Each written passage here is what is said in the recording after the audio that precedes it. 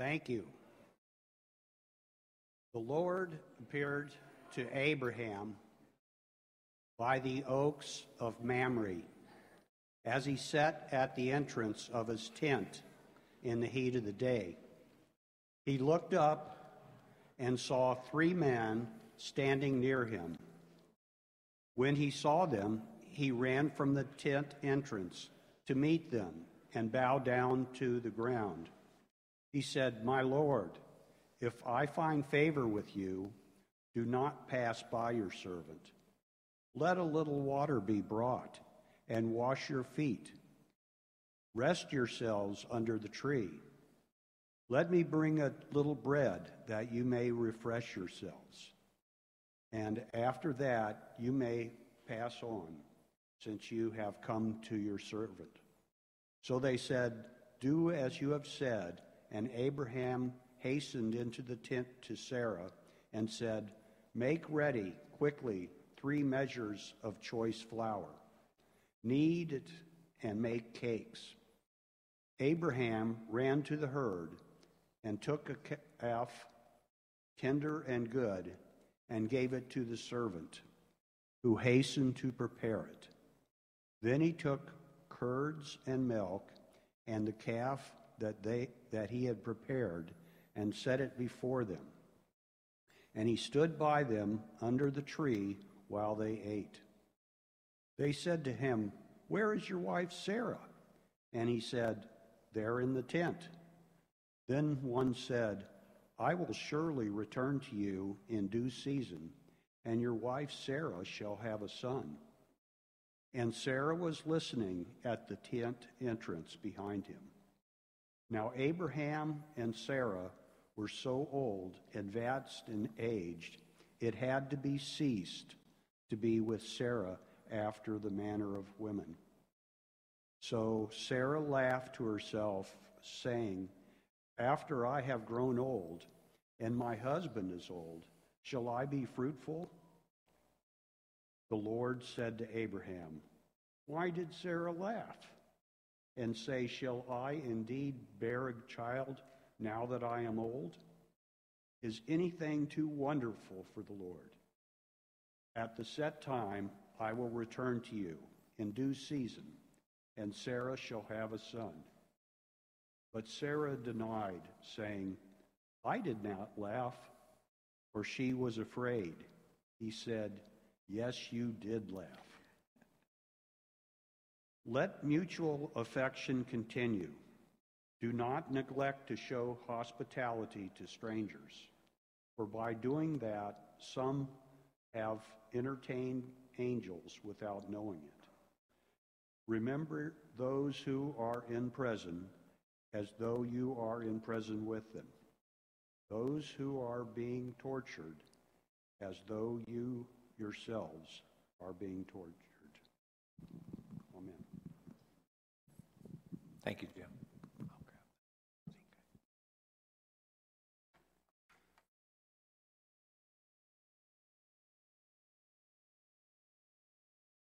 Leonard Sweet was a great writer, places this intro into every book he writes. And it goes something like this. I've added a few words, tried to get a little Dave Orendorf in there too. But every book I write, every sermon I preach, is a rock thrown into the water. I heave and trust heaven, hoping that God will create a wave of loving kindness and truth. A wave that rolls on, reaching out to the ends of the earth, deep into the spirit of humanity. I am here because of the waves from rocks hurled in the ocean by my ancestors, who go back to the beginning of time, folks like Abraham and Sarah, Esther, Jesus, Mary, Paul, Peter, Lydia, Martin Luther, John and Charles. Some of these folks I know and celebrate, and others I will only know in eternity. Today I pray that these words I speak and write will make a difference. Will you pray with me? Gracious God, may the words we speak this morning come from the heart of your loving kindness and create a wave of beauty and truth and goodness that will bring about your making everything new, that kingdom. Amen. I have been a part of growing churches for over 35 years now, and I have come to a conclusion that we, the church, have made a fundamental mistake in our being, in our understanding of the faith. We've been too, what I call, tablet-centered. We've focused all of our energies on the book, on the Torah, on the words. We've defined ourselves as the people of the word, of the tablet. But in the end, our communities aren't built only on the word. The heart and soul of who we have been built is instead on the table. It's the table that forms and shapes us. It's the table that Jesus used. Read the book, read the Gospels. It's the table, more than any other instrument, that Jesus used to call his people together and form and shape them. In the end, it wasn't Jesus' Bible or tablet that got him killed. It was the way in which he did table, radical hospitality. One of my dear friends is Steve Miller, and he's a UCC pastor. He used to be in Vermilion, South Dakota when I was there. And Steve loved table theology. He understood that what made the Jewish faith and the Christian faith foundational was this profound belief in hospitality, doing table theology where you were. In fact, Steve was so convinced of this that in one of his churches, he did something that almost got him moved. I think it actually did. He moved the table that was at that time way up to the front, right up against the back wall. Do you remember those tables way back there? You remember that? There used to be like a curtain first, and then right there was this great big table. It wasn't even called a table. It was called an altar. And I just have a little side note. By the way, on that altar, do you remember what was on it? There was usually 2 gold candles, right? And then there was maybe a gold cross, never a rugged cross. It was always a gold cross. And then a great big Bible. Huge, huge Bible. And I remember, just as a side note here, I remember being a kid. I think I must have been about 6 because I had just learned how to read a little bit. And I remember sneaking into the sanctuary because children weren't supposed to go into the sanctuary all by themselves. And so I snuck in there and I got up to that table, right? And all that gold stuff there. And I saw that great big Bible. And there were some cool pictures in that Bible. And I wanted to read it, but I wasn't tall enough to really see it all. So I pulled on that Bible. And I pulled it to the edge. And boom! It crashed and landed on my foot. I started crying. And I didn't just start crying because of that, because I also noticed, one of the pages ripped. Anyway, my Sunday school superintendent, not like our wonderful teachers in Sunday school, she heard me. And she came running into the church, into the sanctuary, and she was really upset. She wasn't worried about my toe. She was mad about that Bible, that it was torn. So the next Sunday school we had, I was placed right up front, of the big assembly, and she went on and on about how kids weren't supposed to go into that sanctuary without adult supervision, and do not ever touch that table, that altar. She didn't even notice that my toe was wrapped up and had been broken. Anyway, back to Steve. Steve so believed in a church of the table that one Saturday afternoon he decided he was going to move that big baby.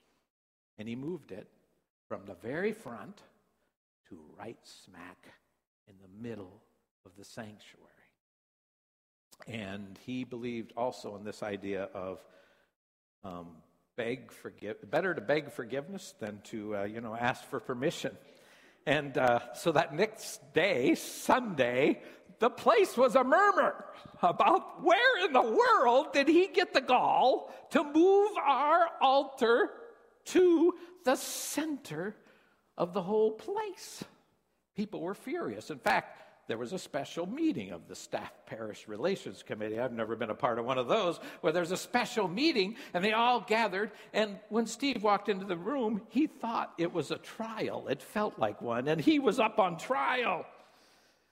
In the end, though, Steve was a master negotiator, and he convinced them all to give it a try. Come on, let's just give it a try. And for 6 years, he held court on that table being right here.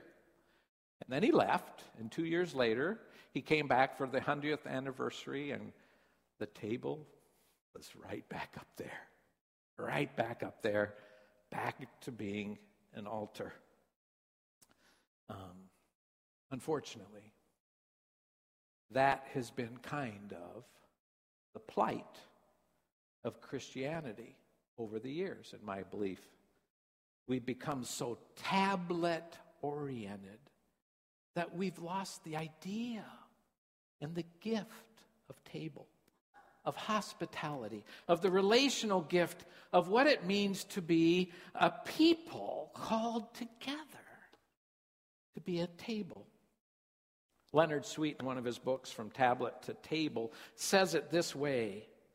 It's kind of a long quote. Hang with me. Given that our culture's primary language of identity is narraphore, that's a new word, he loves new words, he made that one up, a story made with metaphors that help us understand the world, ourselves, and God better, our families and churches ought to be flourishing. But something is missing from our lives, something that nourishes us with the narraphores that build our identity and stabilize our relationship. We know that families are defined by the stories they generate, by the stories they remember together over and over again. Christian families are defined by the story of Jesus and God's relationship to humanity through history. And the story of our identity as a Christian people is relayed through the narraphores we tell ourselves, our children and our grandchildren, around the table, generation after generation. Narraphores are our table talk. But modern Christianity has become more modern than Christian, having sold out to a fast-paced, word-based, verse-backed, principle-driven template for truth. A handy little tablet of rules and regulations. The thing is, truth is not a template, he would shout.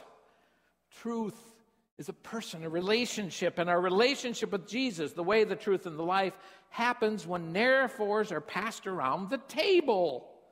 Stories build our identity as a person and as a people. In 21st century lingo, they are the food, our hardware, if you will.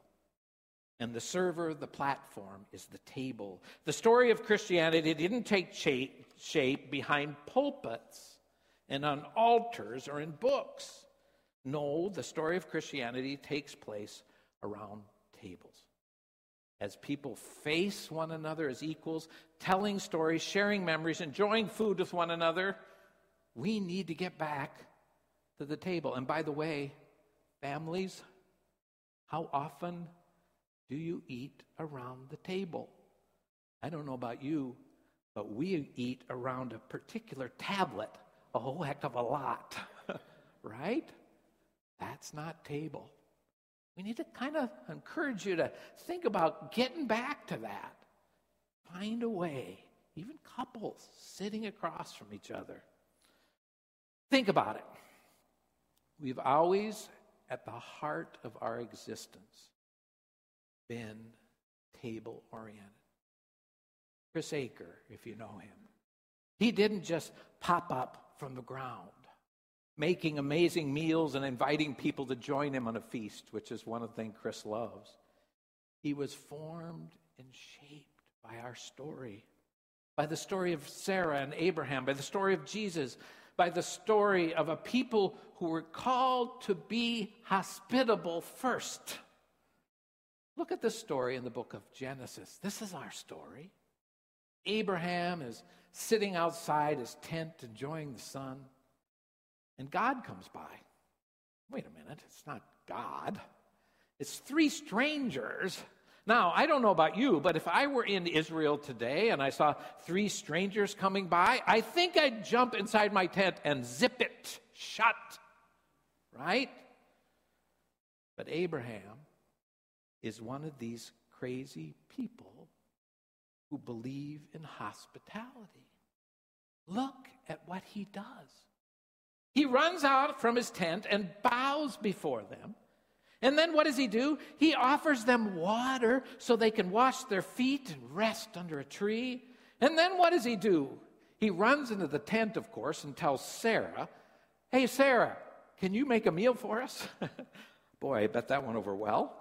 And what does Sarah and Abraham do? They go get some grain and they grind it into flour. Now listen, we don't understand all of this, but they made 3 seahs worth. A seah, from what my understanding of the Bible anyway, is 18 pounds of flour. So 3 bags of 18 pounds of flour. This is not going to be a little feast. I mean, this is a feast, right? And they don't just make up some peanut butter and jelly sandwiches and send them on their way. No. They kill the fatted calf. They put on a feast for these 3 strangers. They feed them as if they were angels. And they don't even know who they are. Hospitality, see, is in our genes. This is who we are. We are a people of the table. In the letter to the Hebrews that Jim read, the writer alludes to this moment in his or her heritage when she writes this: "Keep on loving one another as brothers and sisters. Do not forget to show hospitality to strangers, for by doing so, some people have shown hospitality to angels without knowing it." The table is the very center of our ancestors' home.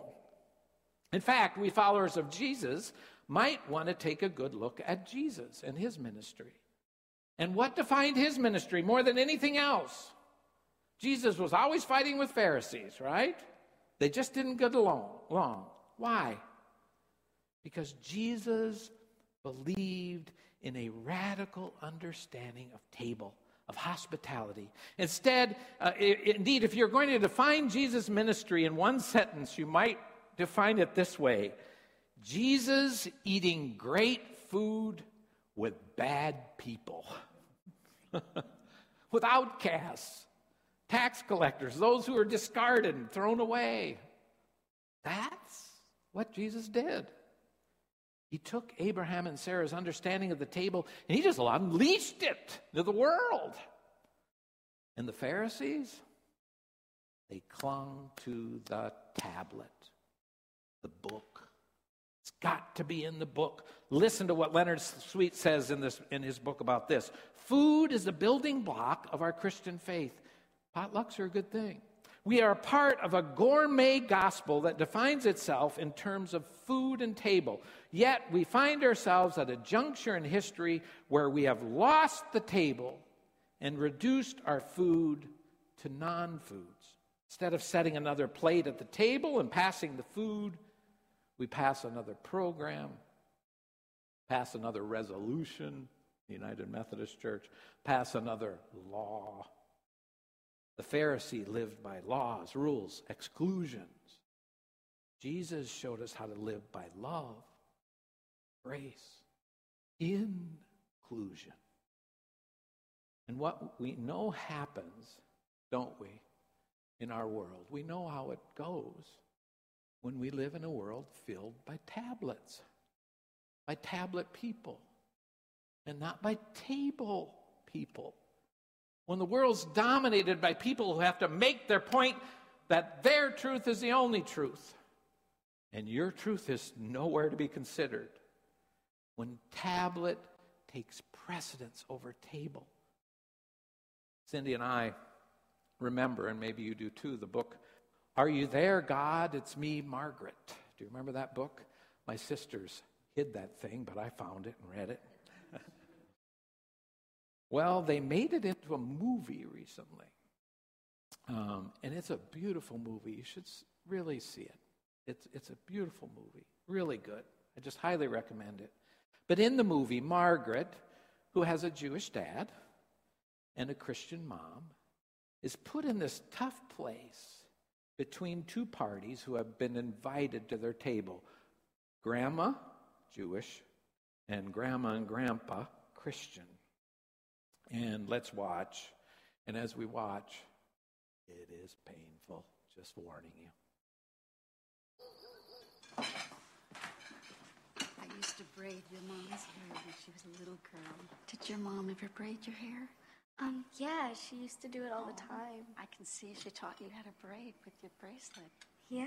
Oh, there's just so much we want to get to know about you, Margaret. 12 years is a lot to catch up on. Yeah, long time.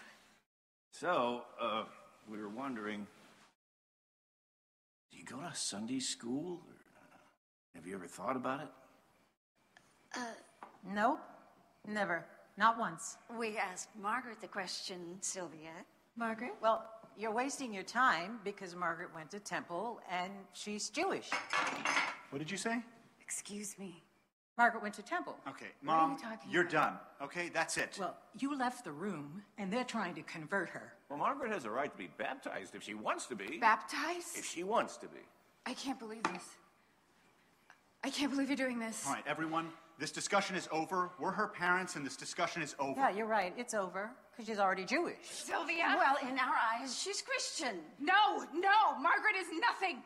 Margaret is not Jewish or Christian. She is no religion until she decides. Well, how can she be Jewish if her mother is Christian? Stop. Okay, You were come never on. there for her. You What does it abandoned matter? her. Do you think that we wanted this? Have you forgotten? She stole our family away. Stop Stop it!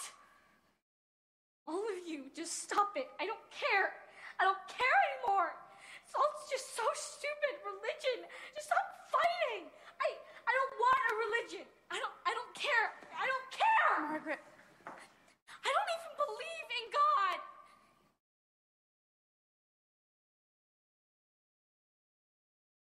And if you don't think that plays out in our world today, it does. That's what's happening to us. What happens when we only talk from our tablets, from our rules, from our belief systems? When tablet gets totally divorced from table, from God's demand that we live out our hospitality first, foremost. This week, we're moving into finishing the second part of our neighboring series, and it is here that we're asking you to consider to be like Abraham and Sarah, living out the table of Jesus, living out the call to be radical in our hospitality. We're asking you to think about inviting someone into your house, to have dinner with them, to offer the great gift central to our story, hospitality, to somebody else. Now, Cindy and I have been praying about this, talking about this, arguing about this, wrestling about this, whether to even do it, right? It's hard. She has a coworker at Primera where she works that we both think might be someone we might click with. And so we're putting our pencils and our hearts and our prayers together to get the courage up to actually doing this. Give us a year, we might do it. No, we're going to get there. So I'm asking you, how about you? Is there someone you might risk to invite into your home, sit around the table? To help you out with this, we're, again, offering some help by the sign-up. And with your permission, we'll connect you at least with somebody from the church, right? And we can try that. And then, again, in Advent, we'll try to broaden that out. We're going to practice who we are, that we are a people of the table. And I want to just leave you with one more story. It's a great story. I hope it will be something of meaning to you. The King of Scotland, it is said, invited a local warlord to a banquet he was having at one of his castles. And the king wasn't getting along with this warlord who went by the title Lord of the Isles. I think that's why they did not get along. To showcase his sovereignty, the king seated him, this warlord, at one of the lowest places, far from the king's table. And during the meal, the king sent one of his servants to check and make sure that the Lord of the Isles knew that he was in one of the lowly places. He wanted to show him his place. And the Lord of the Isles said to the servant, "Go back to your king and tell him that wherever the Lord of the Isles sits, that is where the head of the table is." Wherever Jesus sits, there is the head of the table. And wherever Jesus sits, he has saved you a place. When your best friend shuts the door in your face, Jesus pulls the chair out for you at his table. When everyone else leaves the room, Jesus saves a place for you at his table. When everybody fails you, Jesus takes you in at his table. When everything in life fails you, Jesus has reserved a special place at his table just for you. When your kids want nothing more to do with you, Jesus wants nothing more than to sit down with you at his table. When your employer wants nothing more to you, Jesus puts you at the head of his table. When your parents and grandparents are arguing about religion, Jesus says, "Stop and let us sit and eat together at the table of grace." Folks, the cool thing is, now we get to be a part of that table. We get to be a part of it and invite others to it. And all the people said, amen.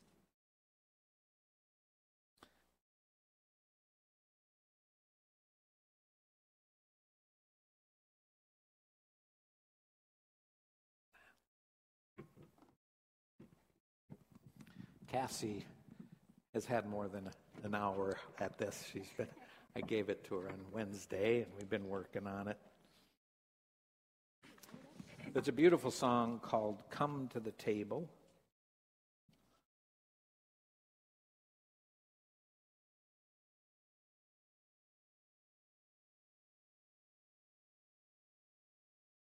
And so we offer this.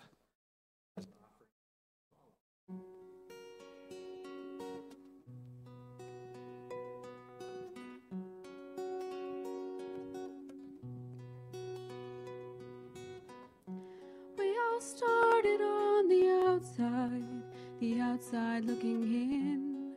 This is where grace begins. We were hungry, we were thirsty, with nothing left to give. Oh, the shape that we were in. Just when all hope seemed lost, love opened the door for us. He said, "Come to the table. Come join the sinners who have been redeemed. Take your place beside the Savior. Sit down and be set free. Come to the table."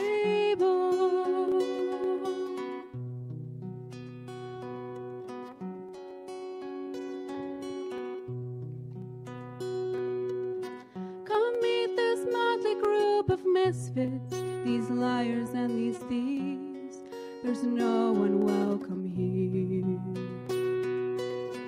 So that sin and shame that you brought with you, you can leave it at the door and let mercy draw you near.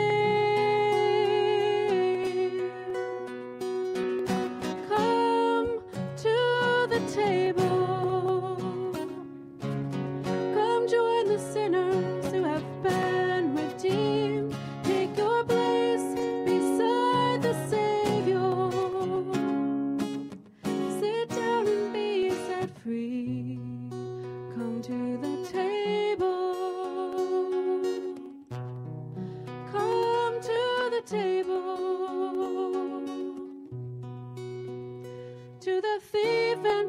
doubter, to the hero and the coward, to the prisoner and the soldier, to the young and to the older, all who hunger, all who thirst, all the last and all the first, all the paupers and the princes, all who failed, you've been forgiven, all who've been labeled right or wrong, to everyone